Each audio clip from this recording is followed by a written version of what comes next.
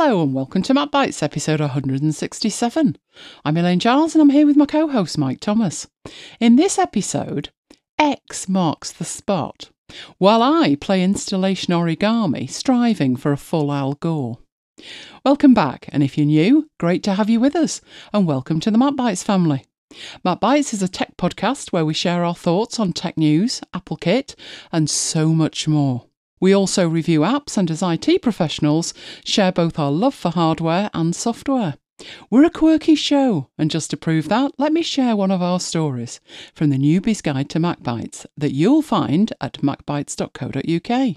Today's blast from the Newbie's Guide to Mac Bites past, well, the wild adventures we had when our very first iPads arrived back in 2010, from Mac Bites episode 44. From concrete porridge to the magically multiplying iPads Mike managed to materialise in Manchester 2 days later. Well done with that line. Mike would never have managed it. Well, not without losing the Mac Bites teeth, he wouldn't. Thank you. There was so much more in the way of fun and frolics in that episode. If you've never heard it, you need to listen straight after this episode. If you have heard it, I think it's time for a re-listen. We heard from Jammy during Mac Bites After Hours on Friday night. He was horrified that we'd left the kettle story on a cliffhanger. What did Jammy want to know? Well, what happened to the kettle? Well, I am happy to report that the peasants revolted. There was no work done until it was returned. My boss had to get involved and actually liberate the kettle. You could not make this up. A solicitor having to take time out of work to rein his father in and liberate a kettle. Can you see now why I left and started working for myself? So, on to a range of crazy Apple or tech-related news this week. I say crazy. Spotify have increased their prices. That's pretty much to be expected, isn't it? It's a £1 or $1 increase across the board.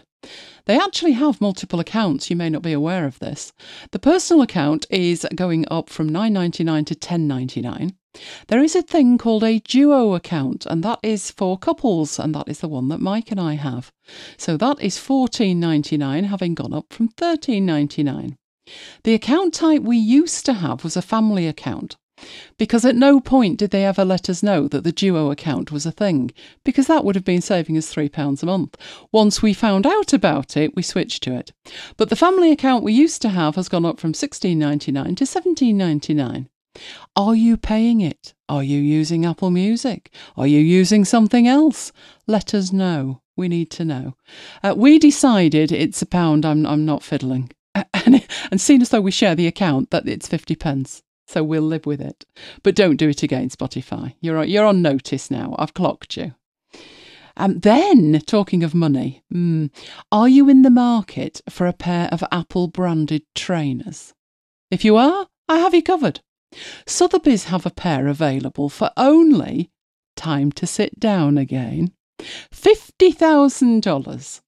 Now, before you balk at the price, do consider that it's cheaper than Johnny's turntable from last week.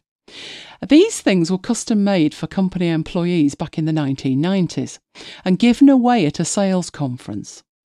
The condition is listed as, air quotes, consistent with age. Dread to think what that actually means. But do let us know if you place a bid.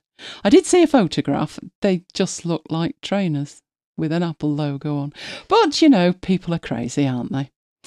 Now, yes, more about money.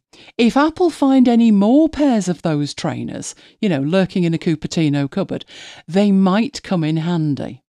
Because Apple are being sued for $1 billion.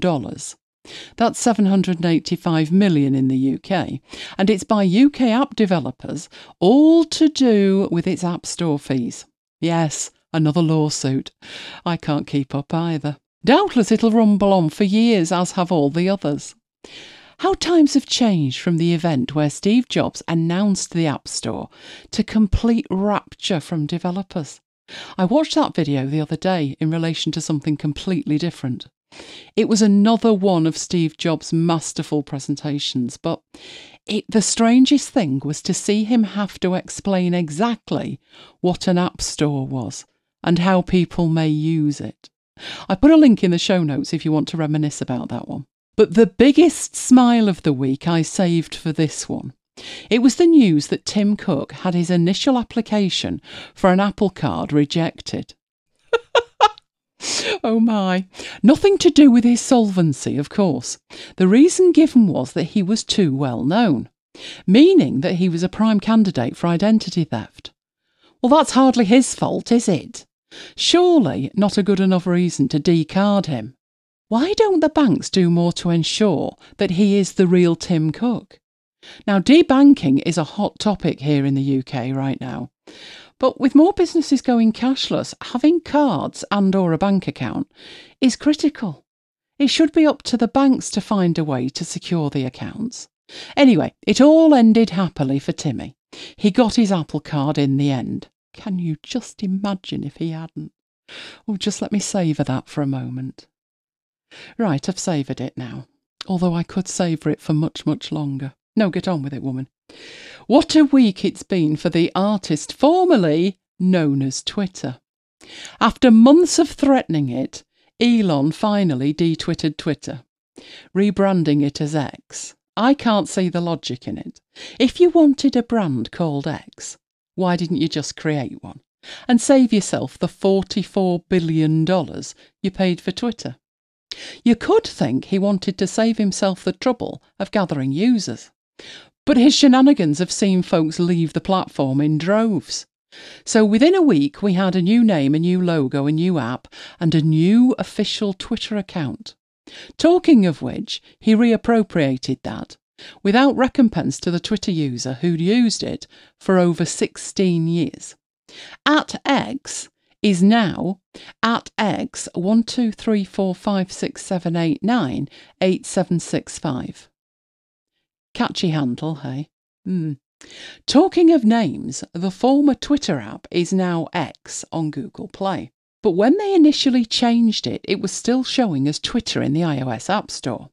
And that was thanks to Apple's rules, that app names need to be between 2 and 30 characters. However, even then the app did show up as X once it was installed. Talk about open to confusion for the less technically savvy.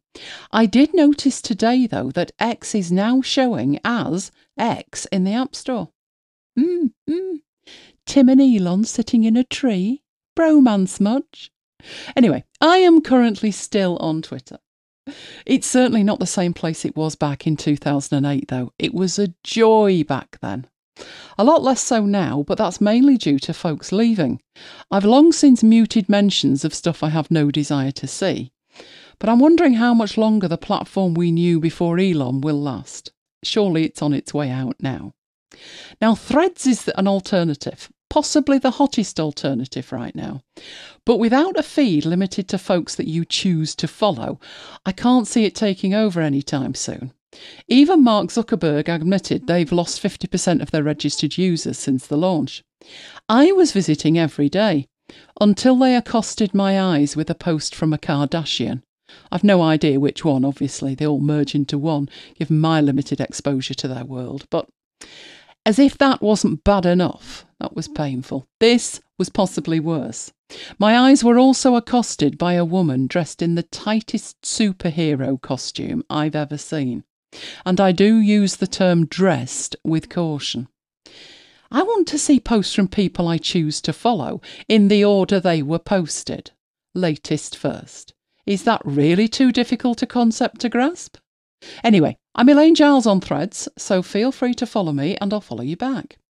In the hope that one day I might be able to see what you post, rather than some random folks I don't know, only wearing some scraps of clothing. I'm at ThomasMike67 on Threads. Mastodon is another alternative, and I did create an account on there. It's more of a challenge than Twitter. I think that's the distributed nature of it, which seems to put people off. But if you're there, so am I. Elaine Giles at mastodon.social. And I'm Thomas Mike at mastodon.social on there. Much talk about the new Beats headphones in the last week too. I'll admit it. I find it very difficult to get excited over headphones. Many others do though, obsessing over every little detail. Folks are falling into one of two categories. Incandescent that these Beats are better than the AirPods Max, or incandescent that they're not better than the AirPods Max. I guess it depends on what you want. I'm pretty much an observer in all of this audio lusting. I'm happy with my One Audio headphones. The Beats look no different than the previous model to me, and I thought the previous model looked a bit... what's the word I'm looking for? Just say it, girl. Cheap. They looked plasticky and cheap. And they look exactly the same as far as I'm concerned. But I do think the Beats case is way better than the bra that comes with the AirPods Max. It's a compact zippered case and it's semi-rigid woven fabric. I think that means it's got some band to it. It also has an integrated exterior loop to carry them by a finger or add to a clip. And interior pockets to keep the USB-C and 3.5mm cables organised, and even an additional extra zippered interior pocket which can hold small items. That'll be what's left of your money when you've bought them. In a green flag waving move, the headphones also come in new 100% fibre-based packaging. I think that means they'll dissipate to dust within 6 months, but he didn't actually say that. Of more interest is the fact that it looks like an AirPods Max 2 could be with us as early as September. Got to keep up with each other, these things. But will it be a radical redesign or a paint job? 17 new colour variations and an optional sports bra instead of the current monstrosity of a case. Time will tell. But I already know they'll have a tough job prizing cash out of me for any of them. What about you lovely Mac biters? Love the AirPods Max or evidencing a healthy scepticism? I'm in the healthy scepticism category. If you saw After Hours Show 200, you'll no doubt remember the unboxing of my mum's new laptop that we bought her for her birthday. You might be wondering why we were unboxing it, since it was her birthday gift. Well, you don't think we'd leave her to set it up on her own, do you? That way, madness lies. Given what happened to you, I'm extremely glad we didn't leave her to her own devices. Well, setting it up was a story in itself. Just to set the scene, she was given a laptop by a friend many years ago. That one was old and second-hand, but it works for what she needed it for. Email, surfing the web, looking at photos, that kind of thing. And then in August 2020, it broke. So I gave her my Windows laptop, which was about 3 or 4 years old at the time. I had my Surface, so I wasn't using it. It was August 2020, 6 months into the pandemic. Greater Manchester was in a level 3 lockdown, and the local mayor was in the midst of a very public battle with the government regarding said lockdown. You might remember we talked in MacBites 133 about how we dropped the laptop off at her flat in a sanitised plastic bag and left it on her doorstep. Well, 3 years on and that laptop still works, but it's now 6 or 7 years old. It's slow and it throws up errors from time to time. So in June, with a big birthday coming up, we decided that it was time she had a new one. So we bought her an Acer Inspire 3. It was an Intel Core i5, had 8GB of RAM, a 1TB SSD and a 15-inch screen. It also had Windows 11 pre-installed. We ordered it from Costco, which was the same place that I got my Windows laptop, and the day after ordering it, I got an email to tell me it had been dispatched. Within hours, I had another mail telling me they could no longer supply the laptop. Because of that, they'd cancelled the order. So it was a case of wait and see if it actually arrived. According to Reddit, it seems that Costco cancelling orders is a thing. Anyway, they lied. It hadn't been cancelled and duly arrived the following day. On first boot, it spoke to me. Instructions on how to set it up, the language and the keyboard. That's my Windows buddy, Cortana. The first step in setting up any Windows laptop is to enter the Microsoft account details. She's got 2 Microsoft accounts. One uses her TalkTalk email address, and this was set up for her when she first got her original laptop.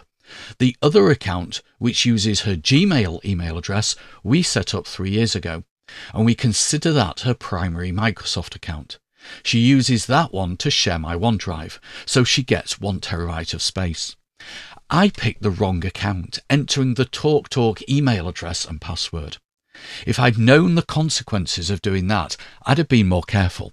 Live and learn, hey? I won't make that mistake again. That sounds like you're thinking of setting up Windows on a regular basis. No way.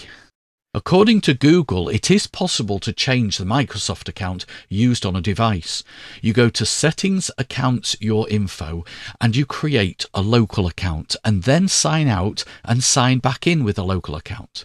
You then change it back to sign in with Microsoft account and choose the correct account. I did the above and was able to successfully log in. However, the screen was completely black, although there was a mouse pointer. The pointer did respond to mouse movement, but nothing else happened, i.e. no desktop appeared. After 20 minutes of nothing, I did the old turn it off and turn it on again. I would have done your wait for 24 hours, but it was Saturday and I had something else planned for the Sunday. I found an article on Reddit, the link's in the show notes. Ever since I've upgraded to Windows 11, I've had the same issue. I turn on my PC, log in, and it's just a black screen with a cursor, which sounds exactly like the problem I was having. Further down the article, somebody had posted a suggested solution, which I followed. Press Alt-Control-Delete, click the power icon on the bottom right, hold the Shift key down and click Restart to restart the device and boot into a menu. Then, from this menu, it's not a Windows menu, it's like a boot up menu, you click Troubleshoot, Advanced Options, Uninstall Updates, uninstall the latest quality update. I tried uninstalling the latest quality update and it didn't work. The message just said it was unable to do it. There were other options on that reset menu, so it was time to investigate them. So Alt-Control-Delete, click the power icon on the bottom right, hold the Shift key down and click Restart to restart the device and boot into a menu. Click Troubleshoot, Advanced Options, and this time I chose Reset and Keep Files. That basically does a reset of the PC, but keeps your data. Once reset had completed, the login screen appeared with the username that I'd originally used. The reset evidently didn't delete the account. I was able to successfully log in, but with the wrong account. At least I was logged in and I had a Windows desktop, not a black screen of death. So the next thing to try was to add a Microsoft account. I restarted the device and attempted to log in with her Gmail account.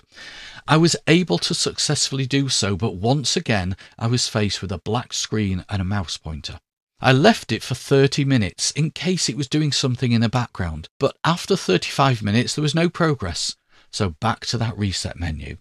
This time to do a full reset, the new Compave option. Alt-Control-Delete, click the power icon on the bottom right, hold the Shift key down, click Restart, boot into the menu, click Troubleshoot, Advanced Options, reset and reinstall Windows from this device. The laptop, like many laptops, has a recovery partition to reinstall Windows. And after a short period, it was back to square one. Literally, back to the point I was at about 2 hours previously when I turned it on for the first time. I started the setup again, this time logging into Windows with the correct account. Then it was the fun of a zillion Windows updates, followed by installing Office. Or so I thought. In fact, Office was already installed and up to date. Outlook needed configuring with her 2 email accounts, and once configured, I tested it by checking I could send and receive emails. I installed Chrome and made it the default browser. I installed Zoom. I uninstalled a 30-day trial of Norton Antivirus and installed AVG free. And because she stores everything in OneDrive, all her documents were available without me doing anything, as long as I was logged into the right Microsoft account, of course. I tidied up the start menu, left only the essentials visible. I reconfigured the taskbar, added the essential icons, Outlook, File Explorer, Zoom, and of course I moved the start menu to the left. For those that don't know, on Windows 11 the start menu's default location is still at the bottom of the screen, but now it's in the centre. That just left me with a few bits and pieces that I'd have to talk her through on a Zoom call. Things like connecting it to her Wi-Fi and installing her printer driver, because the printer needs to be physically attached to the laptop for that to happen. It was all change again for you this week, wasn't it? Indeed, but for good cause. It's the continuing saga of my 3-monitor setup. I think we left it where I had 2 additional monitors that were previously upscaling to 2560 by 1440 using Resolutionator, but on the Mac Studio they weren't upscaling. So I was in the market for 2 27-inch 4K monitors. Why 27? Well, I'd measured the desk, it was the maximum the desk would take. Nothing that appealed to me during the Amazon Prime Day sale fitted the bill. But I did find 2 28.5 monitors that were very nice. Some organisation would be required. I remeasured the desk. I'd almost talked myself into those when I made the fatal error of reading the reviews. Pro tip, don't do that.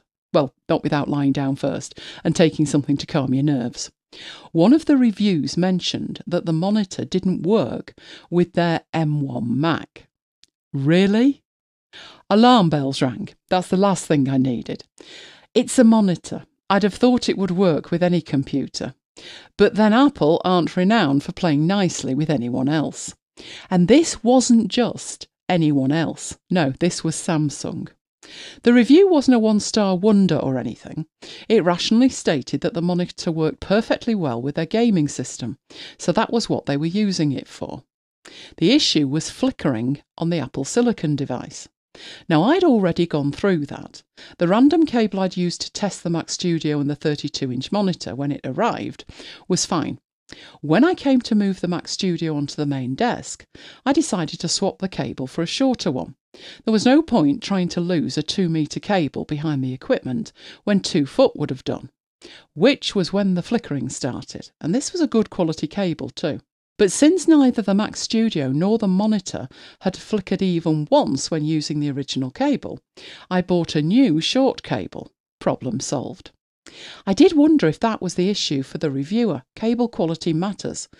It matters more with HDMI cables than any cables I've ever tried in my entire life. Still, their experience was enough to put me off. Back to the drawing board.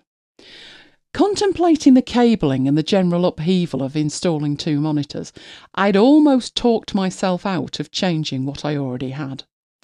Which was when the genius idea struck. What genius idea, I hear you ask? Let me explain. I needed 2 monitors that I knew would work. I needed 2 monitors that wouldn't make the one monitor I already had look like the odd one out. The solution was alarmingly simple. Buy 2 more monitors exactly the same as the first.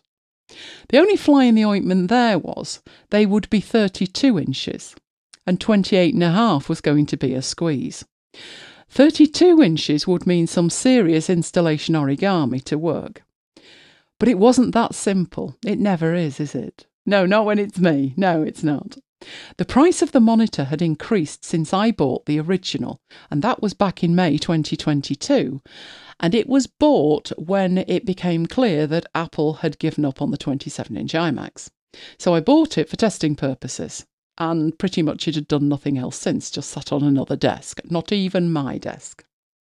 So the price had gone up. I started playing Russian roulette with the purchase page, waiting for the price to drop while watching the stock level dropping at the same time. It got down to them only having 1 monitor in stock, which would be no use to me. Wasn't meant to be, I thought, which didn't stop me checking the prices, obviously. 5 agonising days after having my genius idea of 3 32-inch screens, the planets aligned. The stock levels went up, the price went down, and I added 2 to the basket and hit buy before I talked myself out of it again. They were due for delivery on the Friday. DPD were bringing them, so they stood a better than average chance of actually arriving. Now, since I'd worked all night, I left Mike in charge of taking them in. What could possibly go wrong? An hour's delivery window was provided, and within minutes of their predicted arrival, DPD were here. And they delivered 1 monitor. Mike wasn't having any of it, but the delivery man assured him he only had the one. But he was confident another van would deliver the other. How is that efficient? Mike didn't have time to ponder that. He was pacing for the next 70 minutes until, as predicted by driver number 1, driver number 2 appeared on the CCTV, replete with monitor number 2. Mike could then relax at not having to contemplate enduring a weekend with me without my full complement of monitors. Fast forward to the Saturday. Installation took over 4 hours. If you're wondering, half that time was ripping out almost everything on the desk. The 2 previous monitors, the monitor shelves, USB charging bricks, lights, even the microphone needed to be resighted. And that wasn't even the end of the fun. After it was all done, I sat looking at it for 2 days. 2 days staring at a cable that wasn't long enough to be hidden. I caved and bought a longer one, which meant replacing yet another cable. With a number of cables I'd ordered by then, I think Amazon just assumed I was rewiring the national grid. But by Tuesday night, it was done. It was absolutely perfect. And on Friday, I shared the final setup to much approval from the MacBiters during MacBites After Hours. Now, I first saw a 3-monitor setup back in May of 2007, when a photo of Al Gore at work was published. He had 3 30-inch cinema displays and a Mac Pro. Oh, that setup was my dream. It was perfect. I drooled over it for 16 years. So, now it's here, and we're calling it the full Al Gore. Perfection attained. Related to that, if I ever mention changing or moving kit again, lock me up. There's a quote I'm saving for future use. We had some questions sent in about your monitors too. So let's start with, why not an ultra-wide monitor? Oh, ultra-wide monitors look amazing. But sadly, they would be a nightmare for what I do. I'm doing constant live streams, webinars, or videos, and it would completely ruin all my workflows. I can't really share. I mean, yes, technically I can share an ultra-wide screen. It wouldn't be the best experience for anybody watching it though, so I'd have to share just a portion of the screen. And as you well know, Mike, when you're trying to record a portion of the screen, dialog boxes will open anywhere but where you want them. So I use the full screen, and I have Moom set up to move things around so everything is in the right place for a recording or a live session. If I didn't do what I do, I may well consider that option. But having said that, I've been lusting after the full Al Gore for 16 years, so I'm pretty much married to a 3-monitor setup. What else have we got? The next question was, why not Apple monitors? Oh, now that one's easy. That is simple enough. Have you seen the price of them? 3 of them, of the cheapest, at $1,499, would be touching £4,500 in total, or 2 kidneys and a lung. Another reason is to be able to repurpose these monitors if required, without being concerned about Apple's obsession with control. So standard monitors give me more flexibility. The studio display is only 27 inches as well. Now, the Pro Display XDR is 32 inches. I didn't even know the price of those, but let me apprise you. They're £4,599 each, or $5,499 with a nano texture glass. So, £13,797 to £16,497 just for the monitors. I hope that explains it. And the final question was, don't you spend half your time trying to find the application's windows? No, I'm used to 3 monitors. Not 32 inches, I'll grant, until now, but I am actually used to it. So I mentioned Moom, but I always place the windows in the same location. So with live streaming software, it's on the right-hand screen, my notes are on the left, my presentation's in the middle with the presentation notes on the left, and the notes and the presentation are on the left because that's where my microphone is. I watch videos on the left in the top right-hand corner of the leftmost monitor, usually from Vivaldi, which handily remembers the position of the pop-out player and its size. So that's just genius. But I think if you are having or thinking of having multiple monitors, make sure you do have something like Moom. Now, Moom is from Manytrix, and it moves and zooms windows to specific locations on the screen. There are plenty of alternatives out there for window management. Magnet comes to mind. I think there's one called Spectacles. I've just used Moom for years and years. It does everything that I want it to. I did contemplate in January, February of this year, when I switched from Alfred to Raycast, letting Raycast take over the window management, and it was almost perfect. It could pretty much do everything apart from two things. One, Moom has a setting which says put the window in the middle of the screen. But there's a toggle, and you can toggle to have it in the physical middle of the screen or a little bit higher than that. And it's more of an optical middle of the screen. And I love the optical middle of the screen. It makes so much difference. And Raycast couldn't do that, didn't have that option. The other issue I had was one of the windows that I whiz around my setup, taking it from screen to screen, is the drafts input window. So drafts itself, absolutely fine. But the input window sits on top of every other window. So there's obviously some magic going on to make sure that it does that. When that window is active, if I use Moom, I can zoom it around from monitor to monitor. Try that with Raycast and it doesn't work. It's as though there is some, as I say, magic going on, and it doesn't treat it as a window. So Raycast can't do that. So having moved everything to Raycast, I then deleted it all and took it back to Moom. So Moom wins that one. So I would highly recommend Moom if you're going for multiple monitors. Now, if you want to see the setup, do check out Mac Bytes After Hours 201. I put a link in the show notes. We had fun with that. Oh, we did. It was grand.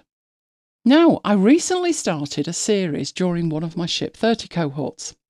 Given my new Mac Studio had just arrived, I decided to dedicate the entire cohort to how I was building up my new Mac.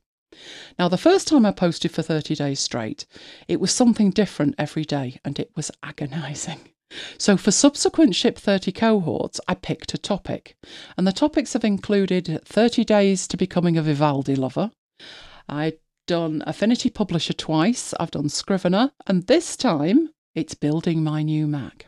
So my first post this time talked about Vivaldi, and this was because it was the first app I installed. Now that might surprise you, it surprised me as well, because it's usually one password. On the basis I can't do anything else until I've got one password installed. But it took seconds to realise I couldn't be doing with Safari. It was a parody of the old cancel or allow Apple ad. Every single thing I tried to download required me to confirm that I understood I was downloading a file, which was bad enough. But the age-old option to automatically open save files was still enabled. If only I could express my frustration with Apple's idiocy without losing the clean tag. There's no hope of that. Not with what you said. Exactly. Another thing that annoyed me with Safari was it never remembered where it was. So we were talking about the 3 monitors. Where should a window open? If I close an app and then I open it again, where should the window open? Where I left it, obviously. Safari? No. Whichever is the active monitor, it will open it on. It does remember the size. That's good of it, isn't it?